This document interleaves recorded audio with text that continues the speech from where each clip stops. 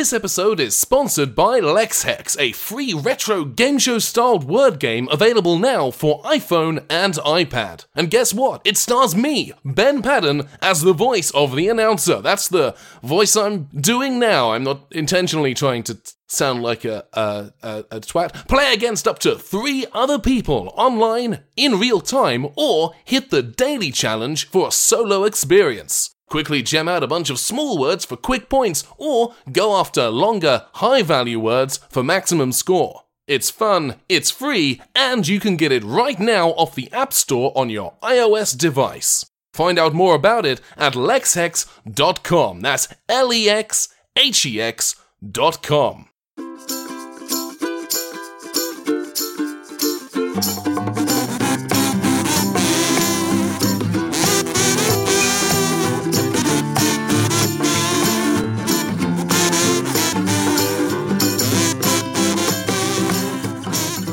Hello and welcome to The Life Toyetic with Ben and Molly. I am Ben.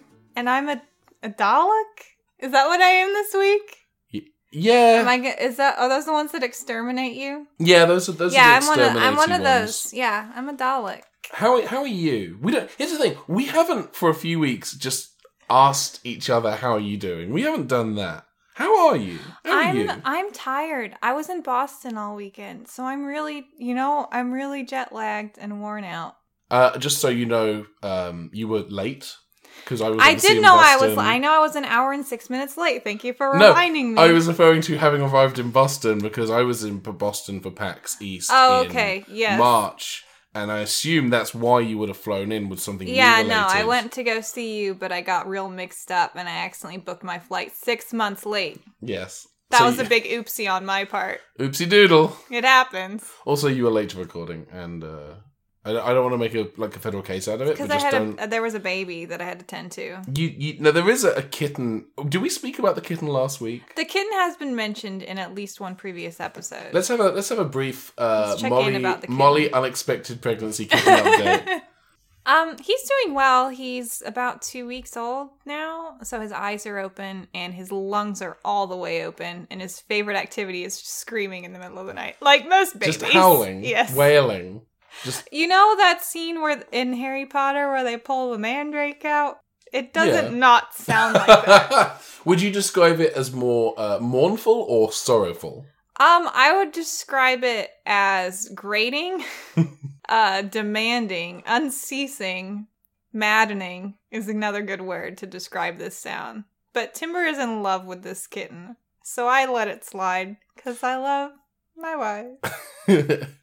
And obviously the kitten has been given a name. Oh, yes. And what is the kitten? The kitten's name, Timber named him Lil Fuck. Because we had a really hard time getting him to latch the first day we had him. And she swore at him a lot. It's short for you little fucker.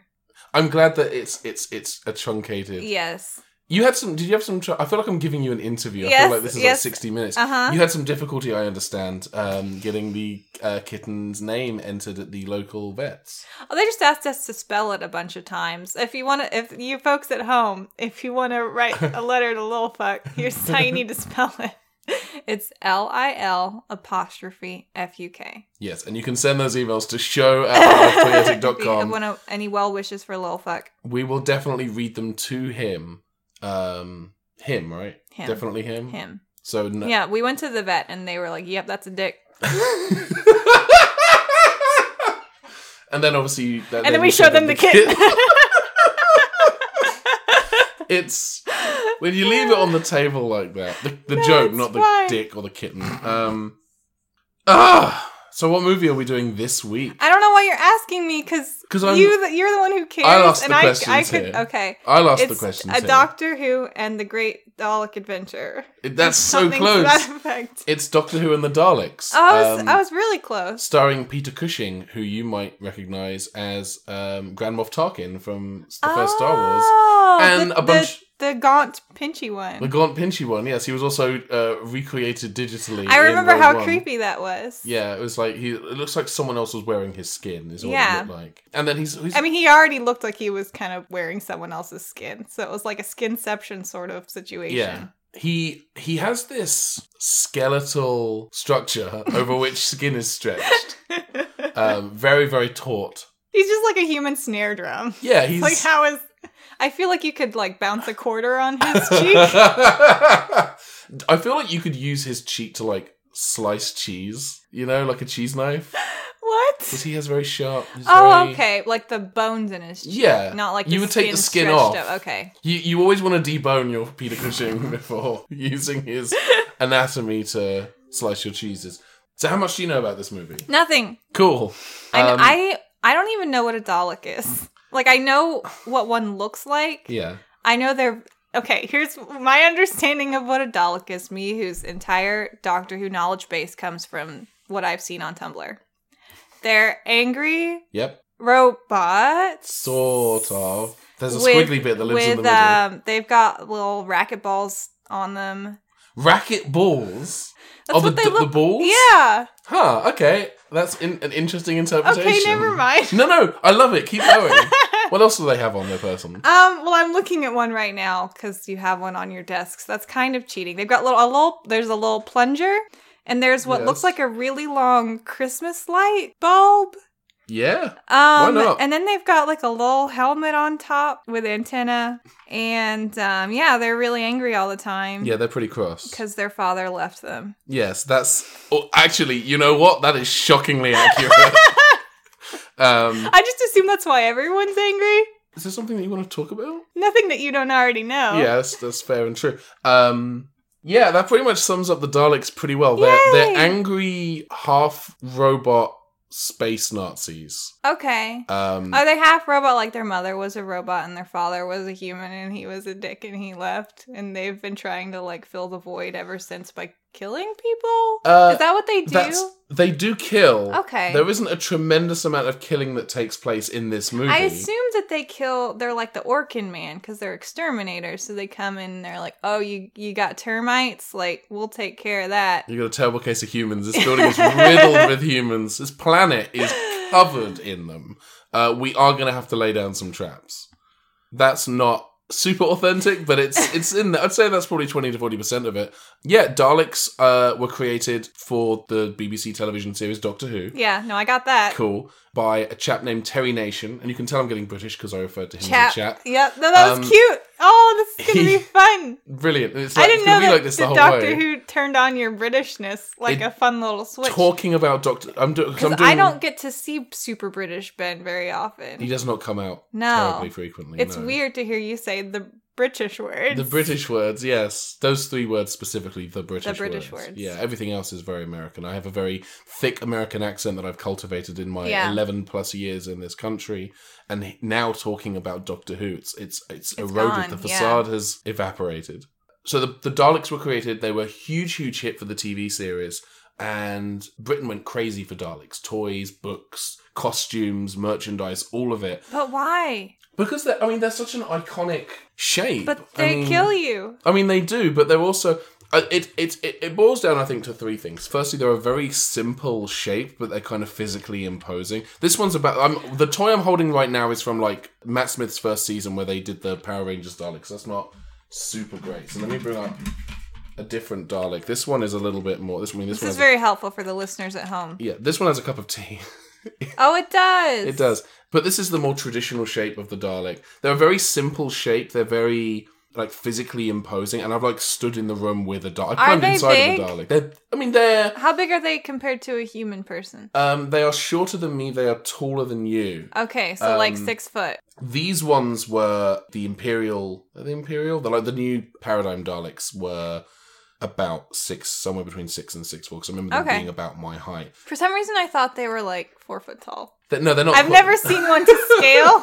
They're not quite. No, but I would say that they're about your height, maybe taller. Okay, so I would be scared if I walked in a room with this, and you would be like, I'm bigger than that. You would step on it, yeah. Yeah, you would have to, wear a t-shirt that said "Don't step on me" with a snake and a Dalek just running. Oh, don't tread on me. I'm tired. Don't step on me sounds kind of sexual. Don't step on me. I can't think of the "Don't tread on me" snake without that cartoon, that comic that someone did, where it's like drawn in like a childish, like kid-friendly version with the caption "No steppy." Oh, I think I've seen that. Yeah, that sounds cute. Yeah, but the Daleks What were the three things? Iconic shape. They have an iconic shape. They have an iconic voice. Yeah, do the voice for me. No. Okay, never mind. They no but? No but no. No but I won't do the voice. They have this it's very kind of, well, if I feel like if I yell I'm going to blow out the microphone. That's my big fear. It's not podcast friendly. What if you turned around and did it into the corner? Okay, alright, I'm going to do it, alright? I'm going to go over here and do it. So they have this voice, they kind of talk like this all the time, like that. Like, it's very, like high, and they had like, not a vocoder effect, but they had like a distortion effect to the voice to make it sound a little bit more mechanical. That was beautiful. Thank you very much. They're very easily imitated. So when the Daleks appeared on TV, I don't feel like I could do that. Well, I mean, they mostly just go around going exterminate. So you'd have like kids like running around the playground, holding their arms out like the limbs on a Dalek, yelling exterminate at their friends, like the plunger and the Christmas light. Yeah, most people their pull is an egg whisk. Oh. I think because the one I'm looking at is a model, the whisk part looks like it's the dimensions of a Christmas light. Yeah, I kind of see where you're going with that. But yeah, so they have an iconic shape. They're very easily imitated, and they look cool. Like there was nothing else like them on British TV at the time. Like this is kind of our Robbie the Robot from Lost in Space, except it wants to kill you. But the Daleks, because of their popularity, there was a lot of merchandise. And then this movie was made to capitalize on the popularity of the Daleks as a merchandising force for nature. In fact, the second movie, which doesn't even have Doctor Who's name in the title of the film, is just called Daleks Invasion Earth 2150. Like, the Doctor doesn't even get a look in. That movie was in part financed by, I think, General Mills. What? Yeah. Did the Daleks like take a big bite of cereal at one point and say like? It might have been Quaker Oats. It's set in a post-apocalyptic London, but there are still ads for breakfast cereal everywhere. God. Yeah, it was pretty ropey. But that one came out the following year. If you are even remotely interested, and I can tell from your face that you are not, these movies, we're only watching the first one because I would not make you watch both of them back to back. So thoughtful. We'll come to the second one later because it's fucking ridiculous. This movie does not take place within the continuity of the TV series. I feel like I remember you mentioning that there's a totally new Doctor. It's who's Peter just like Cushing. A one-off. Yeah. Yeah, he's a human whose name is literally Doctor Who. No, that's not. I know that's not how it works. Yeah, a lot of we've just kind of accepted the movies as a thing. This is bad because I already know so little about Doctor Who, and this is just gonna like mess me up. And I'm worried that I'm gonna be like trying to have a conversation with someone, and they're gonna be like, "Oh yeah, like who's your favorite Doctor?" That's okay. And I'll be like, "Peter Cushing." Yeah, that's the only one I know. You kind of went into a Dalek voice there.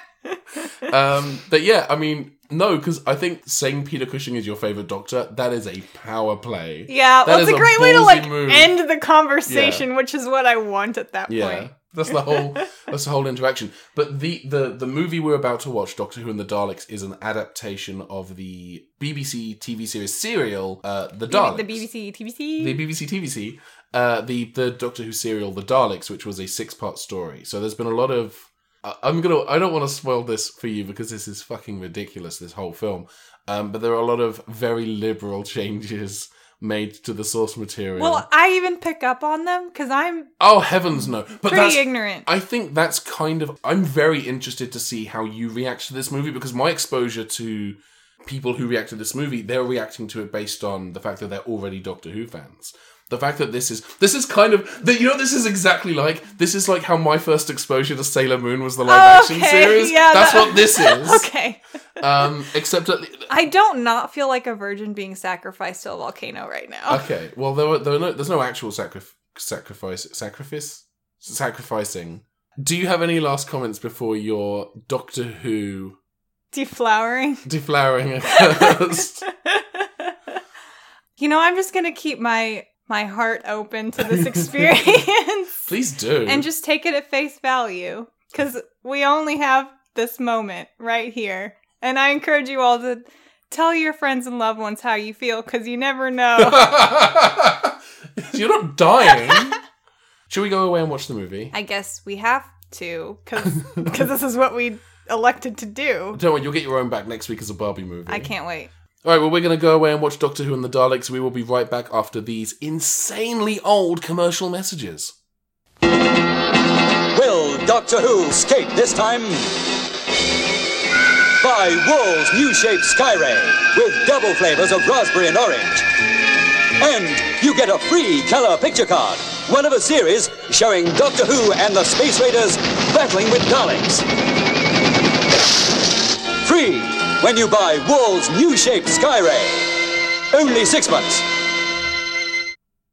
We are back. Mm-hmm. We watched that movie. Mm-hmm. Why? You picked it. Yes, I did. I made that choice, and we both have to suffer the consequences, as is typically the case with this podcast. How do we feel? How do you feel? I feel like something has been taken from me. What was taken? Other than 86 minutes of your life.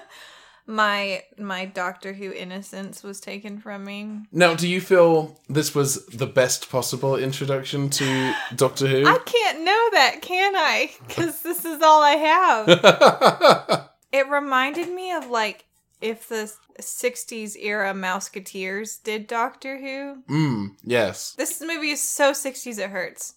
The fact that it was produced and released in 1965, and it absolutely shows everything about it. The way it was shot, the acting, the frame composition, the music. Oh god, the music. Yeah, as a film, it is not particularly rich in content, I guess. But I also think that's almost a symptom of the serial of the TV series from which it is adapted, which also features, other than the Daleks, quite a lot of nothing happening. And the fact that they're able to cut down 2.5 hours of nothing happening down to about 1 hour and 20, we've benefited from that. It wasn't as long or as draggy as it could have been, and I appreciate that. Do we want to hit the beats of the plot? I want to hit something after watching that. It's interesting watching you pass this film through the lens of someone for whom your exposure to Doctor Who is basically this and that one Christmas special that we watched. Mm-hmm. Every now and then, Molly would stop and ask me a question, such as, what are the Daleks saying? They're so hard to understand, and this movie doesn't have subtitles. Yeah, the DVD that I have does not have a subtitle track for this film, so it's not ADA compliant. So the film... The film opens with 8 full calendar years of opening titles, letting us know the names of every individual who contributed in some small way to the production of this film. The classic Doctor Who theme plays over the top. Oh, is that what that was? No, it was not. Okay. No. I can't tell. I don't know. It's just this piece of music that the only way I can think to describe it is we need to write, record, and insert this theme into the movie basically now. What can you give us? Anyway, so we have a lot of opening titles. So we have lengthy opening titles. It was the 60s, and that's how they did it back then. But we, as a species, have evolved past that. Now the credits go at the end. Yeah, they front-loaded almost all of the credits. And we pan across a living room where a young girl, Susan, is reading a book about particle physics, and another not quite as young girl, who is Barbara, is reading some... Barbara's a grown woman. Yeah, she's basically... Yeah, she's an adult. Yeah, she's like late teens, early 20s. No, she's like a grown-up. She's 47. She's all the way a grown-up. She's grown up. She doesn't act like a grown-up. No. The actress has grown up. The character has not. A lot of the characters in this who are adults do not act like grown-ups. I am going to look up how old the actress was. And then we pan over to Doctor Who, for that is his given name, reading a comic book. What's 65 minus 39? Hey Google, what is 65 minus 39? The answer is 26. Okay, I was off So by 10. she's a grown adult woman. So yeah, we pan across. Susan's reading her science textbook. Barbara is reading her history book. It's also a science It's also a science book. And the Doctor Who, Peter Cushing as Doctor Who, is reading a comic book. Dr. Reginald Who. Dr. Reginald VelJohnson Who is reading a comic book. And then there's a knock at the door. And it's Barbara's boyfriend, Ian, who proceeds to Dick Van Dyke straight into the grandfather clock in the hallway. He accidentally gives Doctor Who the chocolates that he wanted to give to Barbara. He puts the chocolates down. He immediately sits on them. There's a joke about the chocolates having a soft center. And then he almost, but doesn't, sit on an electrical component that Doctor would Who... have killed him? Yeah, that almost certainly would have killed him. And then Doctor Who's like, hey, while you're here, let's check out my latest invention. And they go out to the backyard, and there's a blue phone box standing there. Ooh. Well, Ian's like, what's a phone box? And then he sticks his head in, and it's bigger on the inside. I knew that about... Yes. This is Doctor Who 101, except for the part where his name is actually Doctor Who. I know that I cannot trust this movie because all of the lore is wrong. Yeah. So I wasn't sure how to parse the information. It's like a bastardized version of Doctor Who. Like, I was like, I know all of this is wrong, but I don't know what's right. Yeah. So I don't know where to store this. Well, I will tell you that Barbara, Ian, and Susan are characters in the classic series. Oh, they are? But Susan's cool. Susan is older in the TV series. She's like 16, like 15, 16, and is the Doctor's granddaughter. Barbara is Susan's science teacher, and Ian is Susan's history teacher. I might have mixed those up. And this one, they were all sisters? kids. Yeah, they're sisters. They're both the Doctor's granddaughters. So it's like a Barbie and Kelly kind of situation. Yeah, and this film does also open up with Susan and Doctor Who like doing ballet, and Susan says she can't do it, and then Doctor Who proceeds to tell a story about a time-traveling idiot. Yeah. See, that joke only makes sense if you've been listening to the podcast. So go back and listen to all of them. All of them, right now. Don't listen to this show out of sequence. No. And don't listen to this episode either, because it's not going to be good. Do listen to this one, but just remember that this show does have a very, I want to say robust and complex narrative that has been weaving through. If you've been paying attention, you've been like logging all the clues and all the ciphers that we've had. Yeah. And obviously everyone who finds... Everyone who finds all of the hidden, clues and references that we've scattered throughout the 24 all the episodes. backtracking and yes, there's a lot of stuff. If you do find all of those and you send an email to cipher@thelifetoyetic.com, you could win a prize, and the prize is we will give you your life back. I think I have to set that email address up now. Send us all the clues you find. Yeah. So they go inside. It's just called TARDIS. It's not the TARDIS. It's just TARDIS. The T is the. Yeah. The awesome, really dumb idiot system. The awesome, really dumb idiot system. So they're inside TARDIS. Oh God, it hurts calling him Doctor Who and describing the TARDIS as TARDIS. This is fine for me. This hurts. I did make the observation while we were watching this movie that it hurt both of us for very different reasons. We were both suffering, but on different levels. So they're inside the TARDIS. They're inside TARDIS shit. No, you don't have to. No, I don't want you to hurt yourself. It always hurts. They're inside the fake TARDIS. Yeah. The fake doctor is there. Doctor Who plugs his the name bullshit is machine. Peter. Peter Who. Dr. Cushing. Peter Cushing who plugs the machine that Ian almost sat on into the wall, and then Ian, in true Dick Van Dyke fashion, accidentally bumps a big red lever with his bum. Oh my God. And the TARDIS is sent hurtling through time and space. And they arrive in a petrified jungle. This is very green. So lots of green lighting, making good use of the Technicolor. All over again. They're exploring. Susan's just pulling bits of tree off of bits of trees. Children do. She finds a flower. Ian crushes it. They find a petrified lizard creature. Ian crushes it. Ian is Godzilla in this movie. And then they see a city off in the distance. And Doctor Who is all, we should go and explore this city. And Ian says, we should absolutely go back because I was supposed to be taking your granddaughter for dinner. I'm really hungry. We have reservations at Chili's.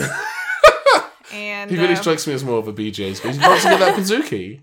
Okay, they're going to go get a Pizookie at BJ's. They're going to share one Pizookie. They have to split. They're big. He needs to keep that ass tight.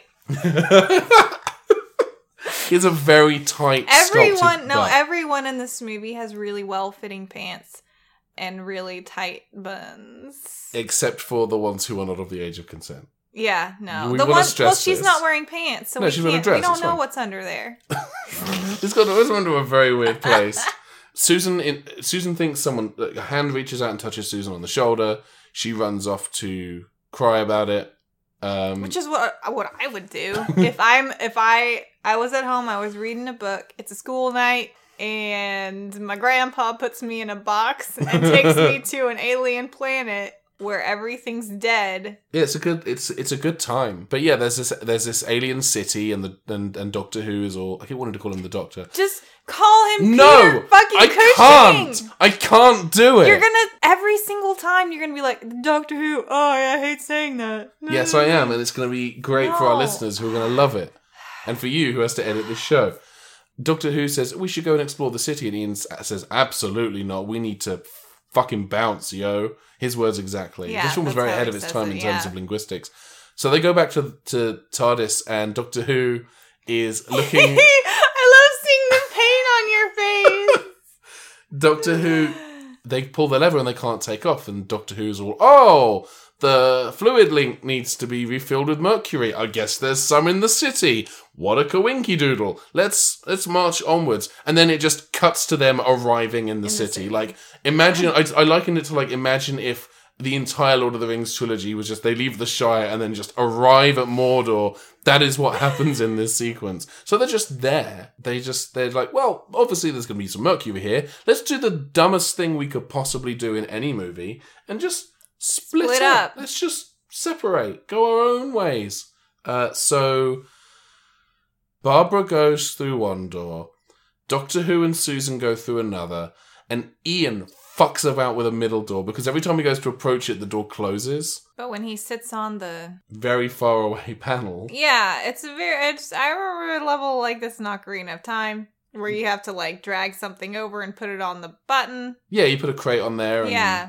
And then you can go there through are no crates about, so he just runs back and forth. Yeah. Ian, bless him, he's just like the white person in every infomercial. Yeah, there's a lot of that.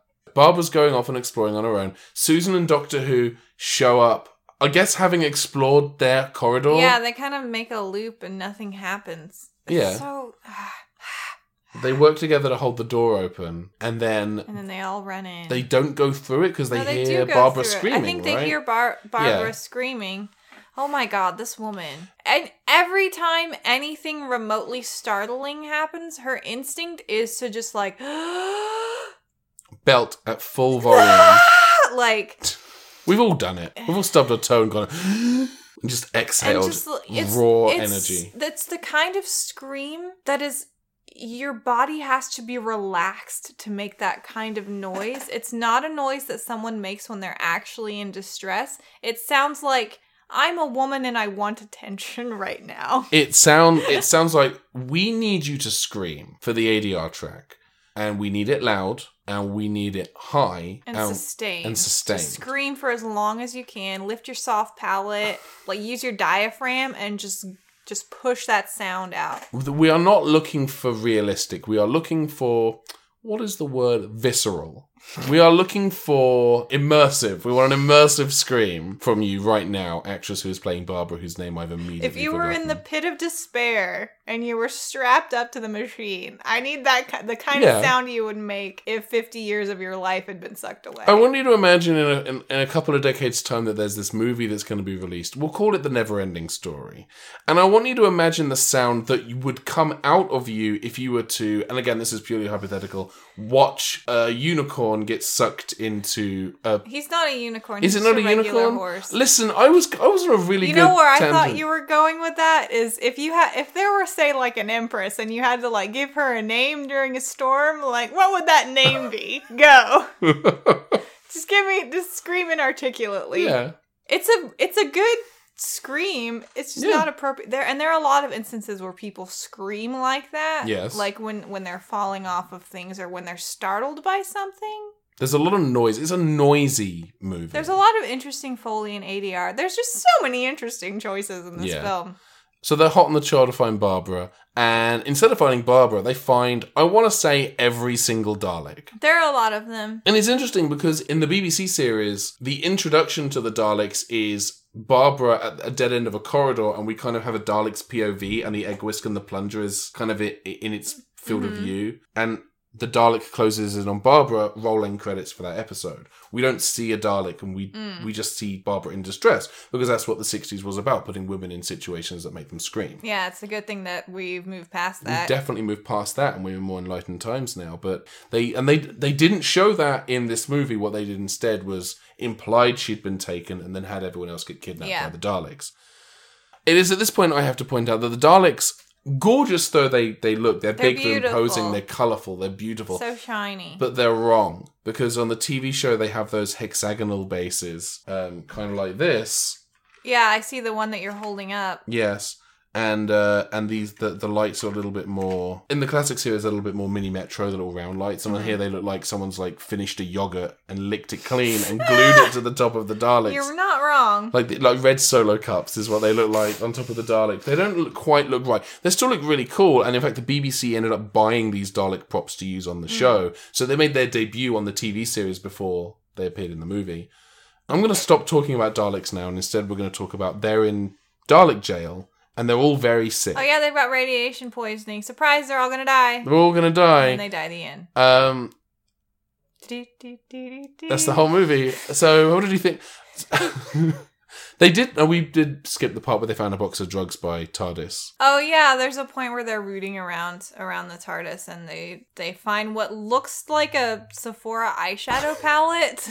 It's full of drugs. But it's full of drugs. There's just little vials in there of some sort of pink liquid. Yeah. And they just call it the drugs. It's just the drugs. The drugs. Throughout the whole movie, give Susan the drugs. Give Susan the drugs. It's a child gladly accepting drugs from a strange man. This film really, it's about a child smuggling drugs across state lines. Susan's into the a drug mule. She's a drug mule. Susan!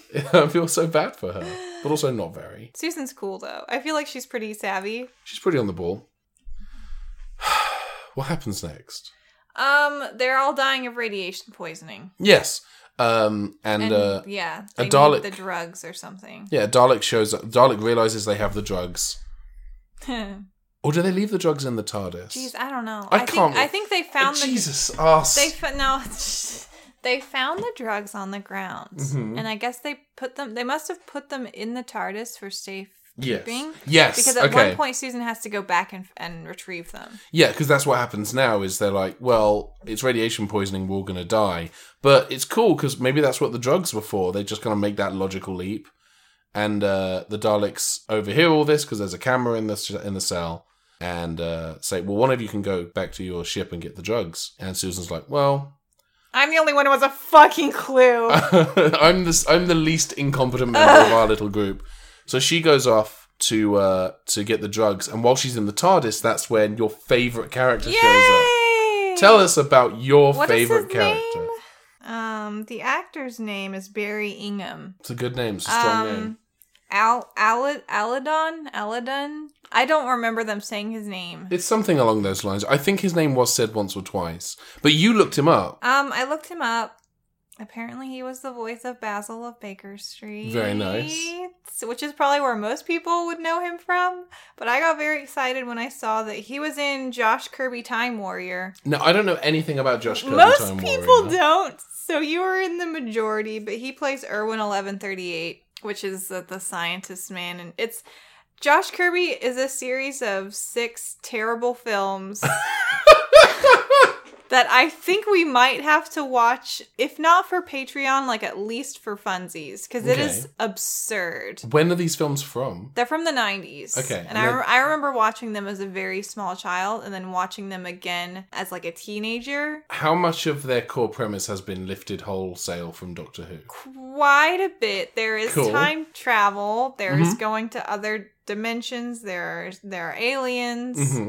Josh Kirby has to be experienced. If you kids at home want to look it up, you owe it to yourself to at least see what I'm talking about. Better or worse than this? So much worse. Worse than anything you can imagine. Brilliant. And there are 6 of them. And we have to watch them. And there are 6 of them? There are 6 of these awful movies. Yes. All right, well, I'm adding those to the Patreon list immediately. Yeah, so there's Planet of the Dino Knights, Human Pets, Trapped on Toy World, Eggs from 70 million BC, Journey to the Magic Cavern, and Last Battle for the Universe. Isn't Journey to the Magic Cavern that podcast? The D&D one. Yeah. Where he's getting like a loose Wi-Fi signal, so he decides to record a podcast.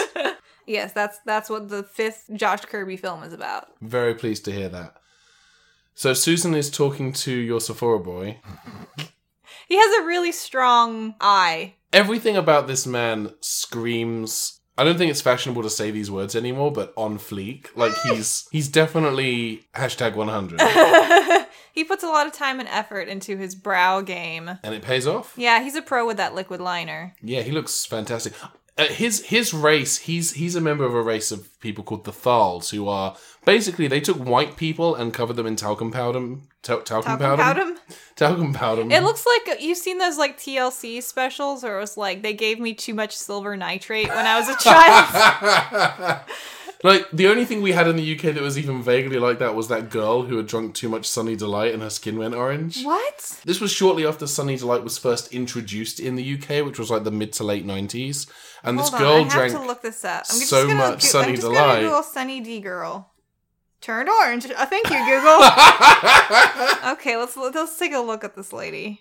We are continuing our trend of trying to avoid talking about anything that is even remotely... There's pictures of Oompa Loompas showing up. I do not see any actual I think there are no photos pictures this of the woman. girl for reasons of privacy. Oh, because she was a child. She was a very young child, but it was on the news and everything in the UK.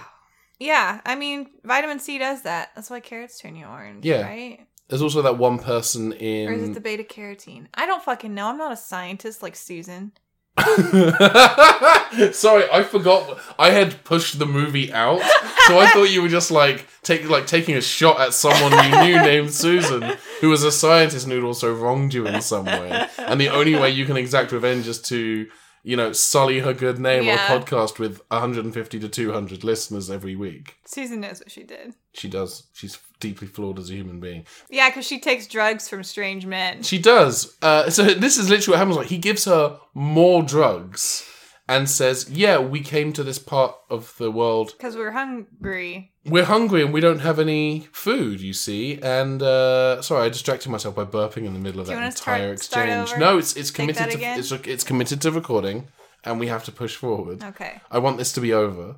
I want this to be over more than you do. I doubt that very much. I hate everything that has happened to me. Okay, then we're... And this was my choice, and I am filled. Yeah, you did regret. this. No, but this is how I felt with Jem. Yeah. I did this. I wrought this. We need a good one. I think after Barbie, we should pick something that is less. Barbie's gonna be good. Is it? I think Fairytopia is the next one. I'm always on the fence because they've been we've had gonna be one fine. really good one with. You know what you're gonna love? Is it the one with Kelsey Grammer or the one with? It was Kelsey Grammer was the good one. Kelsey right? Grammer was in Swan Lake. Swan Lake, so you do no. know. Angelica Houston. Was in Rapunzel. Yeah, that was the moderately decent one. If in fact Fairytopia is the next Barbie movie, you are going to love it because it features a character called Bibble, and if you don't know who Bibble is, you will recognize him because he is now a meme. Apparently, this is Bibble. Oh no! Oh no! Why? Do you recognize the meme? I think I've seen this meme. There's a meme, if you've seen it, of a little blue critter screaming and you can see all his teeth. That's Bibble, and he is from Fairytopia. We are dancing around this movie. We are doing everything we can to avoid the task at hand, which is to relive this movie in gruesome detail. Yeah, so Asbestos, or whatever his name is, says, here's some other drugs, we're trying to find food, because everything's radioactive here. Yeah. And Susan's like, okay, cool. And she goes back to the Daleks, and the Daleks immediately discover that she's hiding additional... Well, what's-his-face gives her his cloak, his little shower curtain. It's definitely a shower curtain. Yeah. It's obviously a shower curtain. He wears it like a cloak, but it's clearly like his mom's shower curtain. Yeah, his mom's going to be so pissed when she gets home. So pissed, you guys. And also, he's been into her makeup. No, that's his. That's his. He's comfortable and confident in who he is. He probably worked at Sephora to put himself through college. Yeah. Got that great... What is the staff discount at Sephora? I don't know. Oh, that was oddly defensive. No, because I feel like I should know because my brother-in-law used to work there. Text him. Do you want me to text? He's probably at work. Actually, no, he's on the East Coast, so he's probably out having a good time with his buds. Yeah, just send him a text. Hey, what is the staff discount at Sephora? You want me to text him right now? If he responds before the end of this recording, we'll have an exclusive for the podcast. A global exclusive. You can't beat that kind of, It's been a while red since hot. I texted him, so I'm going to have to, like, go into my contacts and send a new text. He's probably going to be like, I thought there was an emergency.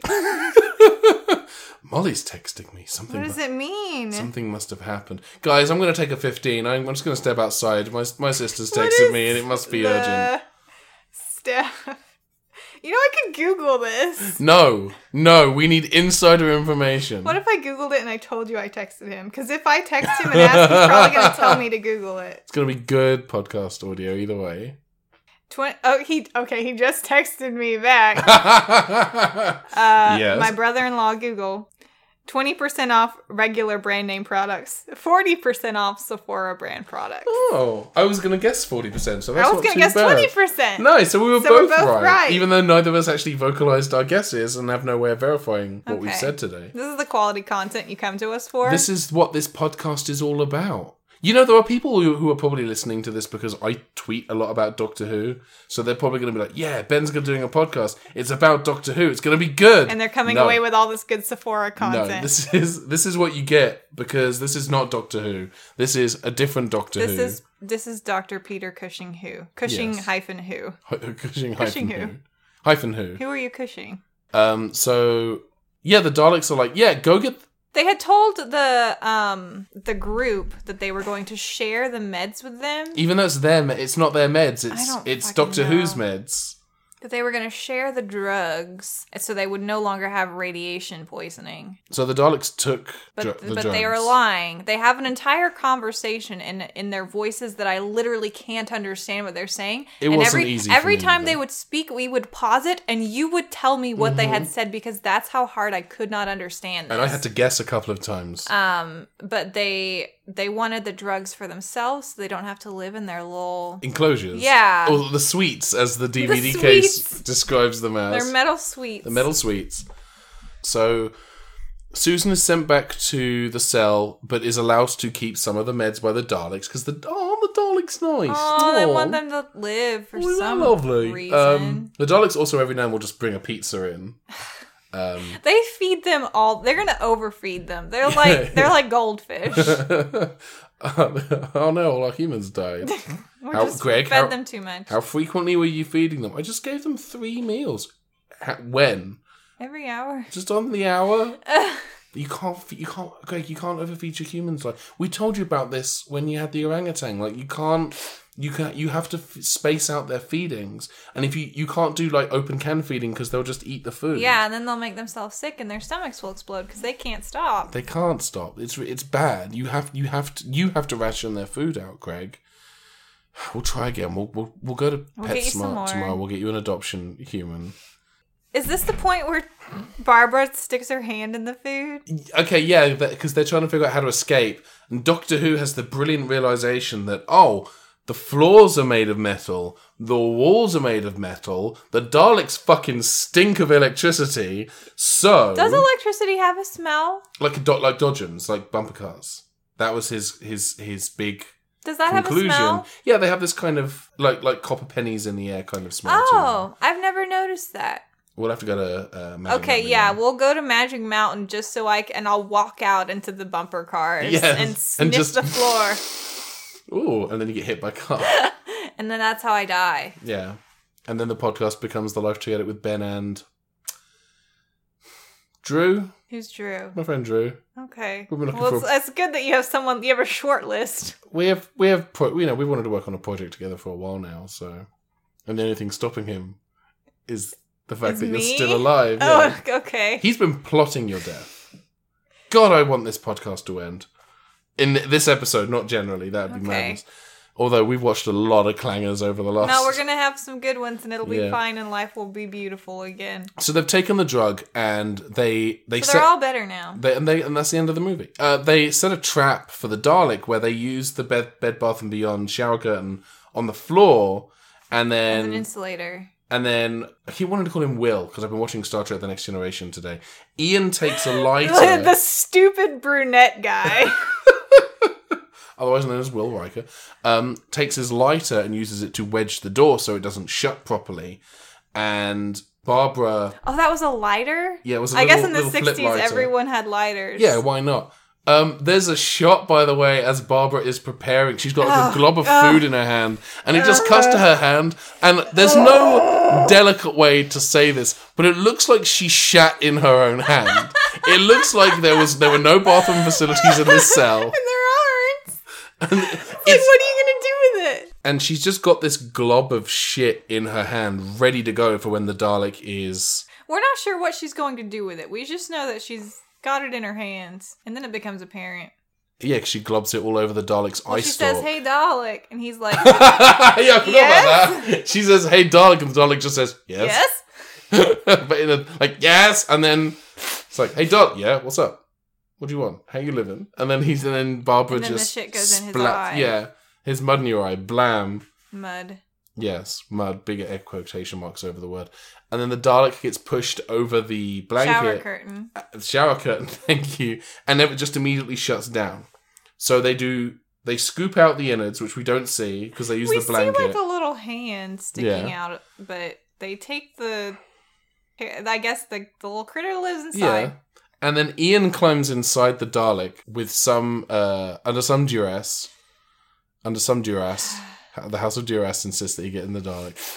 And then he says there's a bunch of levers and dials, and then and Doctor Who is like, well, no, we're just going to push you, and if anyone asks, we're your prisoner. So they push him in the Dalek They out kind of of just the like cell. weirdly tug him along. Yeah. He just kind of rolls along. They encounter another Dalek. On their way to the elevator, they encounter another Dalek. It's like, hey, what are you doing moving the prisoners? There weren't any orders. And the Dalek is...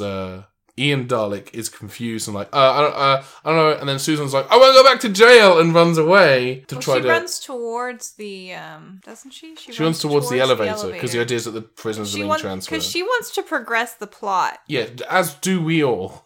Susan's the only intelligent person in this entire movie. And they go in the elevator. Like, Yeah. it's really not a big deal. There's some conflict. Well, when they get into They the make elevator, it out. It doesn't fucking matter. The other Dalek like radios up and says, "Hey, the prisoners are on the way up, like you said," and then gets a message back saying, No. not we didn't want that." And then as they get out the elevator, the alarm goes off, and they're trying to get Ian out of the Dalek, but I guess the clasp is stuck on the back. Yeah. So they just leave him. They abandon him. But he's like, leave me. It's his only I moment am of bravery slowing in the you entire down. movie. I'm slowing you down. Well, there were several points at which I was like, I really hope Ian dies. He just needs to go. And then the Dalek eye stalk like looks directly into the camera and says, "I'm an unnecessary plot element. I'm a superfluous character in this narrative." And then the Daleks show up and literally blow up the Ian Dalek. But he's not in there. He's safe. He's safe. What a fun little gag. What old... They really got me. Fun little trick they pulled.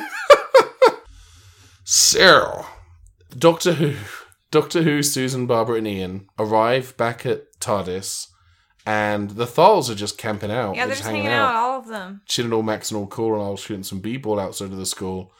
And the leader, Asbestos or whatever his name was, gives Doctor Who a tiny pyramid that has half a million years worth It's not of... a pyramid. It's not a pyramid? It's an octahedron. You know what? You're right. I am apologize. right. It's a D8. A Big big D8. on which the entire history of the Thal people big is written D8. over 500,000 years. And Doctor Who is like, oh, this thing goes back 500,000. How do you know? How do you know I that? don't know. It doesn't matter. Does It anything doesn't- in this... No. No.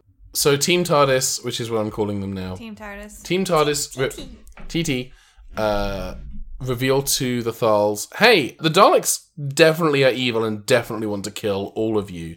Basing that on, I'm going to say zero information, other than the fact that the Daleks are dicks. Come there. Karma Chameleon? Karma Chameleon. They came to the city. That's what eventually... No, that already happened.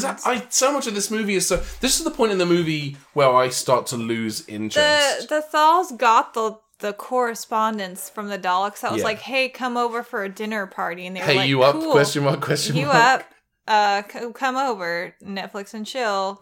and we'll feed you. Hashtag 100. So the Thals were like, cool. They come up to the city with their baskets. Yeah, they think that the 'Cause they're Daleks are going to take them out to dinner to Olive Garden, and they're like, yeah, we're just going to fill up on breadsticks. Yeah, and then the Daleks try to kill them. They succeed at killing one of them. But that way they all escape at the same time. Yeah. The TT Team and the TARDIS. Team Tartar Sauce. So, Doctor Who tries to convince the Thals that the only way to ensure their continued survival is to fight the violence. Daleks. Violence They're begets peaceful violence. people, and he has to convince them to be violent. Yeah, and he kind of does. He does so. They have a map of the Dalek city, which I guess they just have They it. just have it memorized. It's mountains on all sides, except for the back where there's a swamp full of carnivorous monsters. We don't really know what it's full of. We just know that the swamp kills people. It's never really expounded upon. It's briefly mentioned that there's something living in the swamp, but we never learn what. It's just a danger swamp. So they're like, hey, we're gonna send a bunch of Thals through the front entrance, but then we'll surprise them by sending a bunch around the back entrance. This got really sexy really fast. This is the point in the movie where the kink factor kind of gets well, up. I guess the sexual the crackling sexual chemistry between Doctor Who and Ian? No. Asbestos? As best as I can tell. Well, no, because like you said, there's that scene of the Doctor talking to I think you Asbestos. thought of Ian because Asbestos does do like an Ian Malcolm kind of lounge. Yes, he does. The way their outfits are designed, they're very like, the chest is always exposed on the men. There's a lot of like peck cleavage going on, and so at one point he is lounging by the fire having a conversation. It's very saucy. It's just very charged. At least that's what I got from it. The raw sexual energy coming off of Yes. Asbestos in that scene is palpable. Yes, I palped it. For sure. Palped all up ins. Meanwhile, Ian, two Thals, and Barbara walk into a bar. Ouch. And they're the ones who are going through the swamp up the backside. Yeah, they're going to break in the back, I guess. So one of there's three Thals because one of them gets eaten by the swamp. Oh yeah. There's a red shirt Thal who just is kind of a throwaway Thal. Yeah. I'm going to say this about this movie because we're just trying to plow through the narrative at this point. This movie is nothing. This movie is awful. A lot of events happen. Yeah. But they don't really contribute in a meaningful way to the overall plot of the story. So maybe it would behoove us to just kind of push through this. Yeah. Bypass some of the... Like, they go through the swamp. Someone dies. It's whatever. They cross a chasm. It's kind of what... Like they go through a cave. There's a lot of... There's a lot of... Here's the thing. In the hands of I'm going to use the word competent director. I think that the scene which follows, which is them going through this network of caves and having to jump over this chasm, I think that scene, in the hands of a better director, could have had some tension. But it is tension that is fleeting because you know that most of the characters are going to make it across the chasm. Mm-hmm. And B, just kind of, the movie stops so that they can jump over. Yeah. And here's the thing. You can tell, because this movie was an adaptation of the BBC, the serial from 1964, that is to say a television program, not like it's not like Fruity Pebbles was adapted into a movie, although that could happen in today's society, who the fuck knows. But because the point of the serials, we just got to fill half an hour of television. You just got to get this script out, then work on the next one, they were still in that habit of like, let's kill some time here. Yeah, and here's the thing: as iconic as the Daleks' first appearance on the TV show is, the serial in which they make their debut is great for like the first 2, maybe 3 episodes, and then it is so boring. It is so boring. And they've taken that movie. The great thing about this film is, for the longest time, until home video was a thing, seeing this movie in the theaters was the only way to relive this Doctor Who story and also experience this Doctor Who story in color. And because this film came out in 1965, which was 4 or 5 years before classic Doctor Who would transition to colour broadcasting, I can only imagine the giddy thrill of being a 60s Doctor Who fan in 1965 and finally getting to see the Daleks in colour and on the big screen. Mm-hmm. That in and of itself, I think, is historically relevant for Doctor Who as a franchise. As a film, this is so boring. I'm so bored at this point that like, I'm at the point of, like, almost calling for a Digimon-style mulligan. Not to, like, let's trash this recording, but you just stop talking about it. I don't feel like I'm having fun talking about it. I'm annoyed that we have to go through the beats of this plot. I'm just trying to remember what the next beat is so we can hit it and move on. I'm not making any jokes about this. I don't think I've been funny. I feel bad for the person listening to this podcast. Jeremy, I'm sorry. Jeremy, we let you down. I'm letting you down. I'm annoyed. And I admit that part of this is because I didn't have a lot of sleep last night. And I admit that part of this is because my entire food input today has consisted of a pot noodle and maybe 3 bags of Ruffles and some peanut butter on bread. And a Diet Fresca. And a Diet Fresca. That's my food intake for the day. And I will eat later because we're going to have D&D. But this film is so mind-numbingly, frustratingly empty. It's like a screensaver. It's just nothing. There's no consequence there. Like, the film is trying really hard to be something by making one of the characters this kind of bargain basement Dick Van Dyke knockoff. And Peter Cushing, bless his heart, trying so hard to make his version of Doctor Who interesting and slightly daffy, but kind of a fun grandfatherly figure. And none of the pieces come together because the serial that it is based on is so slow and plodding that even after you cut an hour out of that narrative, I'm still bored. Are you okay? I'm annoyed. Is there anything else that you want to talk about while we're here? No, I don't think there is. It seems like you need to unload a bit. You can talk to me. I think I'm fine. You can talk to me and Jeremy because we're here for you. Let's plow through the rest of this movie because I'm sure something in there will basically be making fun of. They get through the challenges that are thrown their way and they end up in the city because the Daleks want to blow up the planet again. They want there to be so much radiation that nothing can possibly survive, that the drugs won't have any effect anymore. They want to be the only life forms on the planet. The Daleks want to riggedy wreck the planet. Is the planet named in this movie? It said the name on the back of the DVD box, but I couldn't tell you from memory what it is. It's a made up word. Because in the TV show it's called Skaro. I think that's correct. Okay, I wasn't sure whether that's ever mentioned in the I don't know film. if it's mentioned, but I read that on the back of the DVD cover. What else? Jesus Christ. They go there and there's a big wacky battle where they like turn all the Daleks against each other. Like they just physically manipulate them and spin them around. So they're like blowing their fire extinguishers at each other. Yeah, this scene reminded me a lot of the Doctor Who Season 4 finale, which obviously you've seen and adore. Love it. There's a lot of Dalek pushing and Daleks exploding and Dalek on Dalek action. Hot, steamy Dalek on Dalek action. Those Daleks are getting all over each other. It's sexy. It's hot. I'm into it. You are wearing a Dalek shirt. I'm literally wearing a It's for this movie. It didn't even occur to me that you had dressed for the occasion. Now I feel underprepared. Here's the thing. Not only is this the thing you just said is also a Doctor Who reference.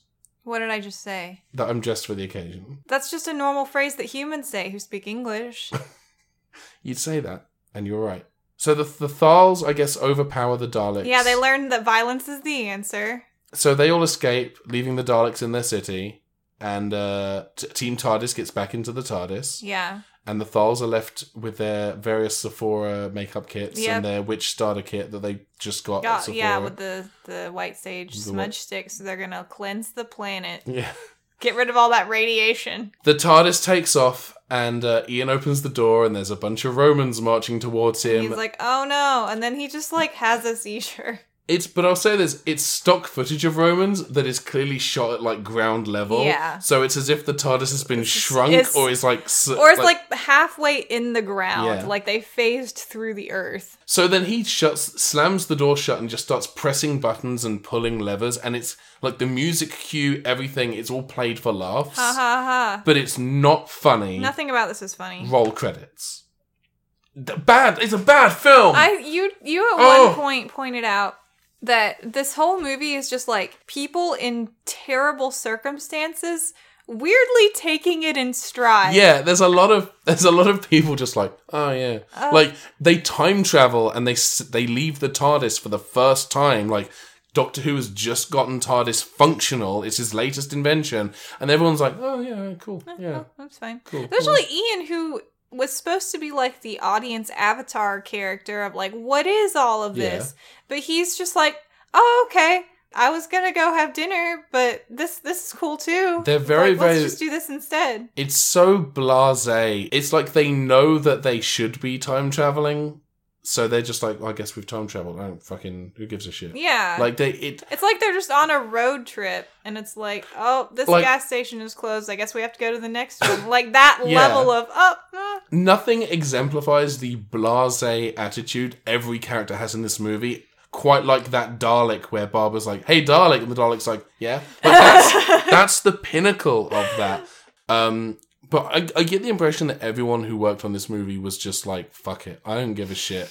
It's gonna make money either way. I'm getting paid to be in it. I'm contracted for the next one. Fuck it. Do you have any thoughts? This one has been really hard. Yeah.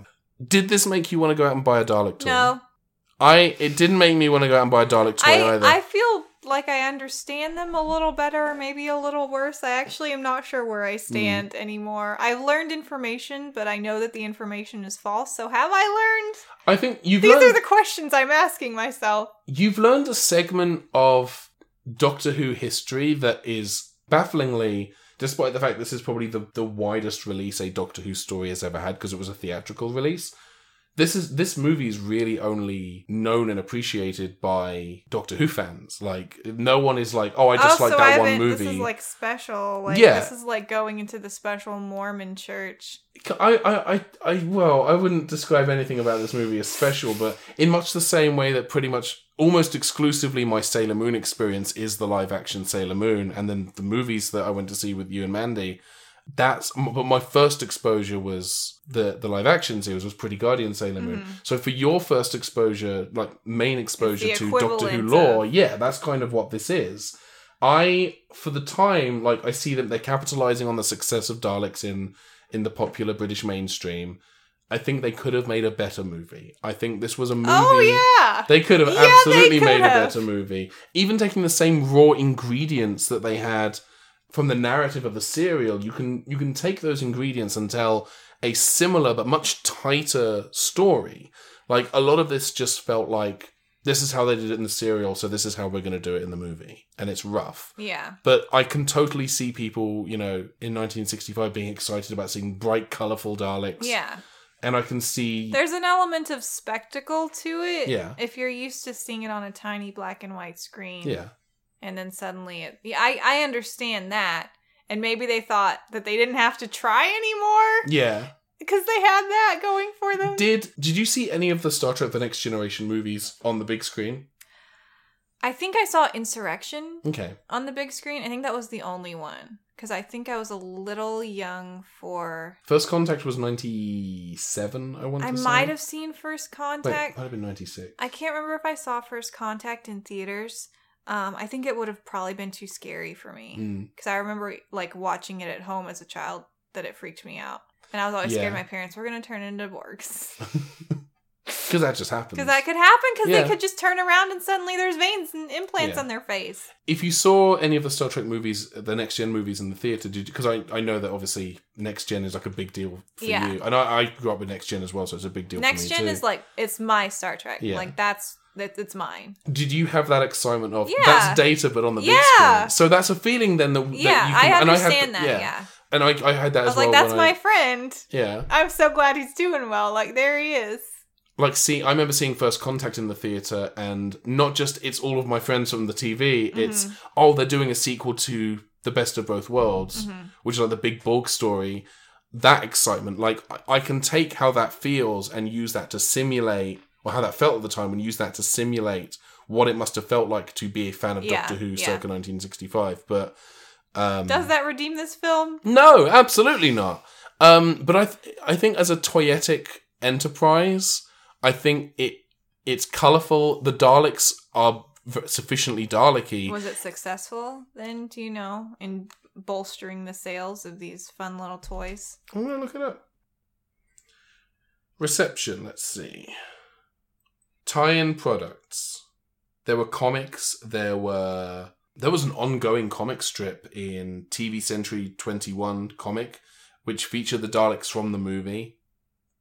So it's unclear whether this had a statistically significant effect on sales. It's not really. It was the 20th biggest moneymaker on the British box office in 1965. What does that mean? Didn't perform well in the US. It means it was the 20th highest grossing movie that year. Doesn't seem in impressive. the UK. It didn't. It was a flop here. That makes in the sense. US. That checks out. Critical response. Radio Times just gave the film 3 stars out of 5.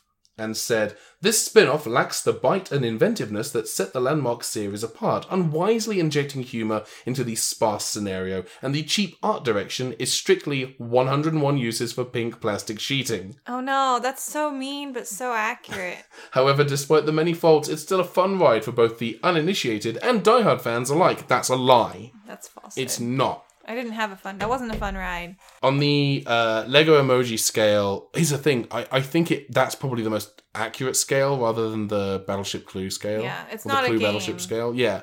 It is meant to sell us something, and it is based on an existing franchise. So we have to consider how true was it to the spirit of the original franchise, and also how transparently were they selling these products. It's a limp. I think I literally just pulled that word. That's limp is the best word. That's a great description. It's a flaccid adaptation. Yeah. It's not great. I would say that it's closer to the emoji end of the scale. Yeah, I never want to watch it again. And it's not soulless, it just seems confused. It's not soulless, it's just without soul. Soulless implies a kind of, almost a malice. Yeah, it's not a vacuum, it's just empty. It's not going to suck you in, it's just nothingness. It's not malicious, it's just thoughtless. Yeah, but we're free now. We're free. And you know what? We're free to prepare ourselves for next week's movie. What are we doing next week? I don't know. I know it's a Barbie movie. I think it's Fairytopia, but I'm not positive. I did go on and on and on about how I was pretty sure it was Fairytopia. So if it's not going to be Fairytopia, I'm going to feel like a dingus. Yes, let me pull it up. It's the Princess and the Pauper! Barbie as the Princess and the Pauper. Oh my god! This Now, is one of the ones that I had a poster of. This is one of my favorites. And if you say anything bad about it, this podcast is over.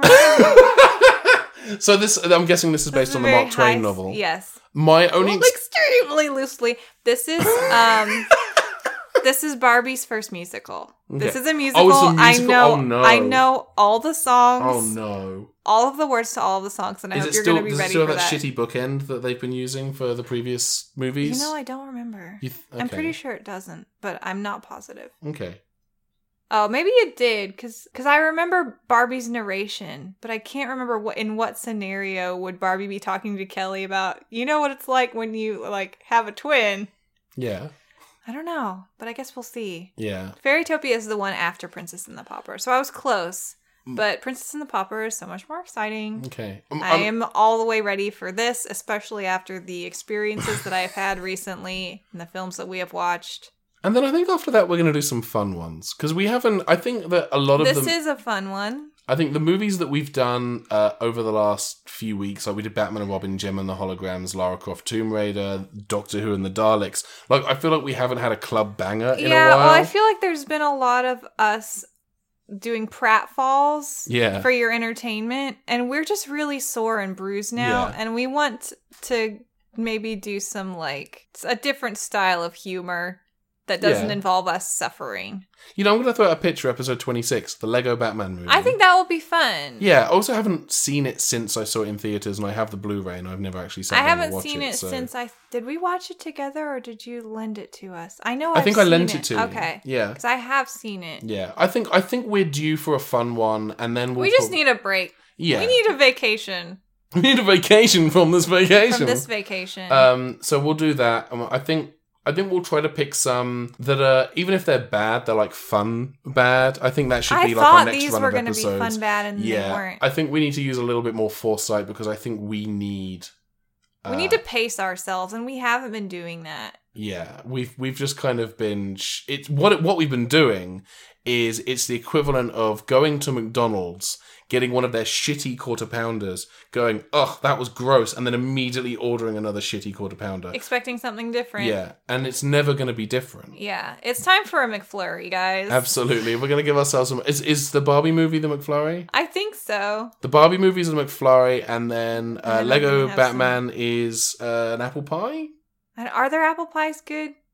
It's been They're a okay. long time since I ate at McDonald's. I- Maybe like a Batman. Maybe it's like a McGriddle or like the pancakes. Are McGriddles worse? I don't know. It's been a long time since I've had a McGriddle. Maybe they're the pancakes. And then next week we're also... Is it next week? Very soon we're recording our next Patreon episode, which is going to be Tom and Jerry Jesus in Willy Christ. Wonka and the Chocolate Factory. Oh my God. I like how we just got done talking about how we need a break. We need to stop hurting ourselves. And now we're going to watch Tom and Jerry and Willy Wonka. But you will be, once we've recorded that, you'll be able to listen to that if you are a Patreon supporter. You can go to patreon.com/thelifetoyetic to support us there. You only need to pledge as little as $1 a month to get access to all of our bonus features. What bonus content will we be putting on the Patreon? We have the bonus episodes, which we just mentioned. And we're going to be doing some live streams and Q&As and that sort of thing. Yeah, it's going to be pretty fun. So you can AS your Qs. Yeah. The A stands for ask, I guess, in this scenario. Yes, I hope so. We will A your Qs. Yeah. $1 gets you access to everything. $5 gets you a quarterly seasonal postcard that will be designed by Molly. Yes, I am working on the fall one currently, so that will be going out soon. It's pretty cool. It's going to be great. Because you're good at art. I try really hard to give that impression. At the $10 mark, we'll give you a shout out at the end of the episode, like at Hey, it's Billy Rose, Hi, who Billy. is wonderful. My very best friend, Billy. I love you. And at the $100 level, you are Jeremy. Hi, Jeremy. Hi, Jeremy. How's it going? We don't have a Good to Jeremy hear. yet. That spot's open. There can only be one Jeremy. So as long as someone is backing us at the $100 a month level, That person is Jeremy. they're Jeremy until they stop, and then or the until they space is die, filled. and then there is a new Jeremy. Or what if they die, but like no one takes care of their Maybe affairs, it's- so the payment still Like, comes through. well, I every think month. like if you die, if you are if you are Jeremy and you die, the title of Jeremy goes to your next of kin, Yes. and then they decide, I guess, what they want to do with that. Yeah. So yeah, go to patreon.com/thelifetoyetic if you want to help support the show, if you want to help us pay for renting movies on Google Play Yeah, and or hosting the website and therapy bills. Also really important, especially after this one. Yeah, all the usual stuff.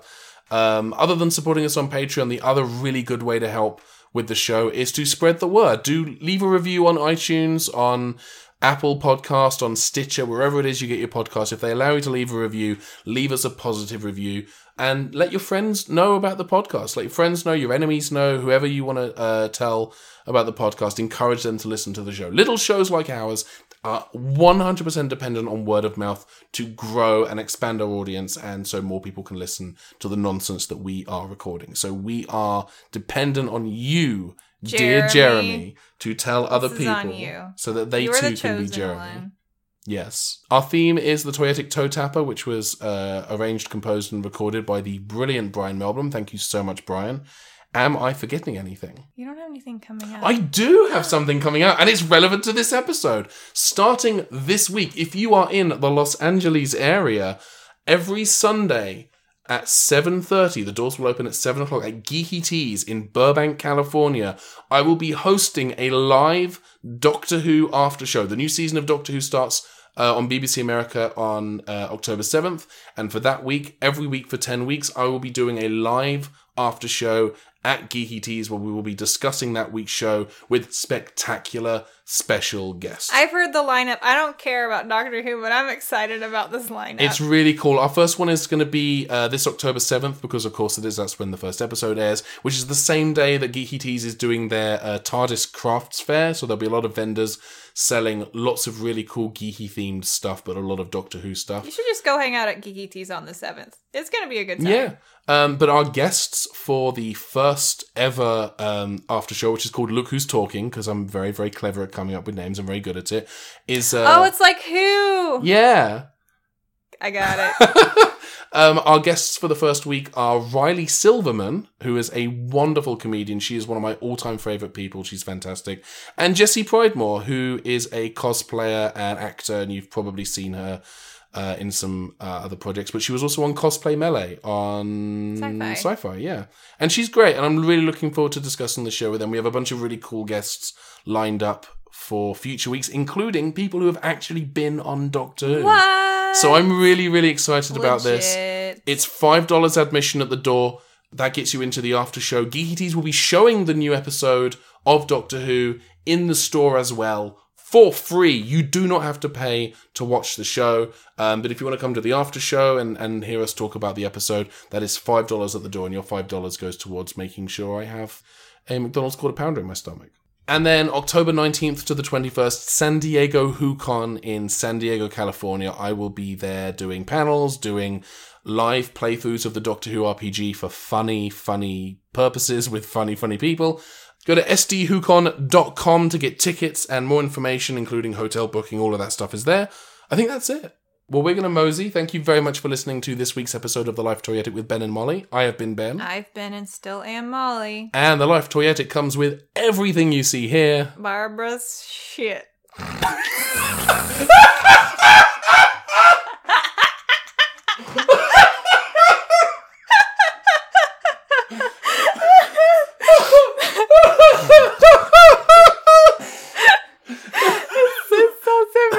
I was kind of hoping you wouldn't say that bit, so it was just like a judgment on like her talents and ability. I laughed so hard I farted a little bit. I'm sorry. Goodbye.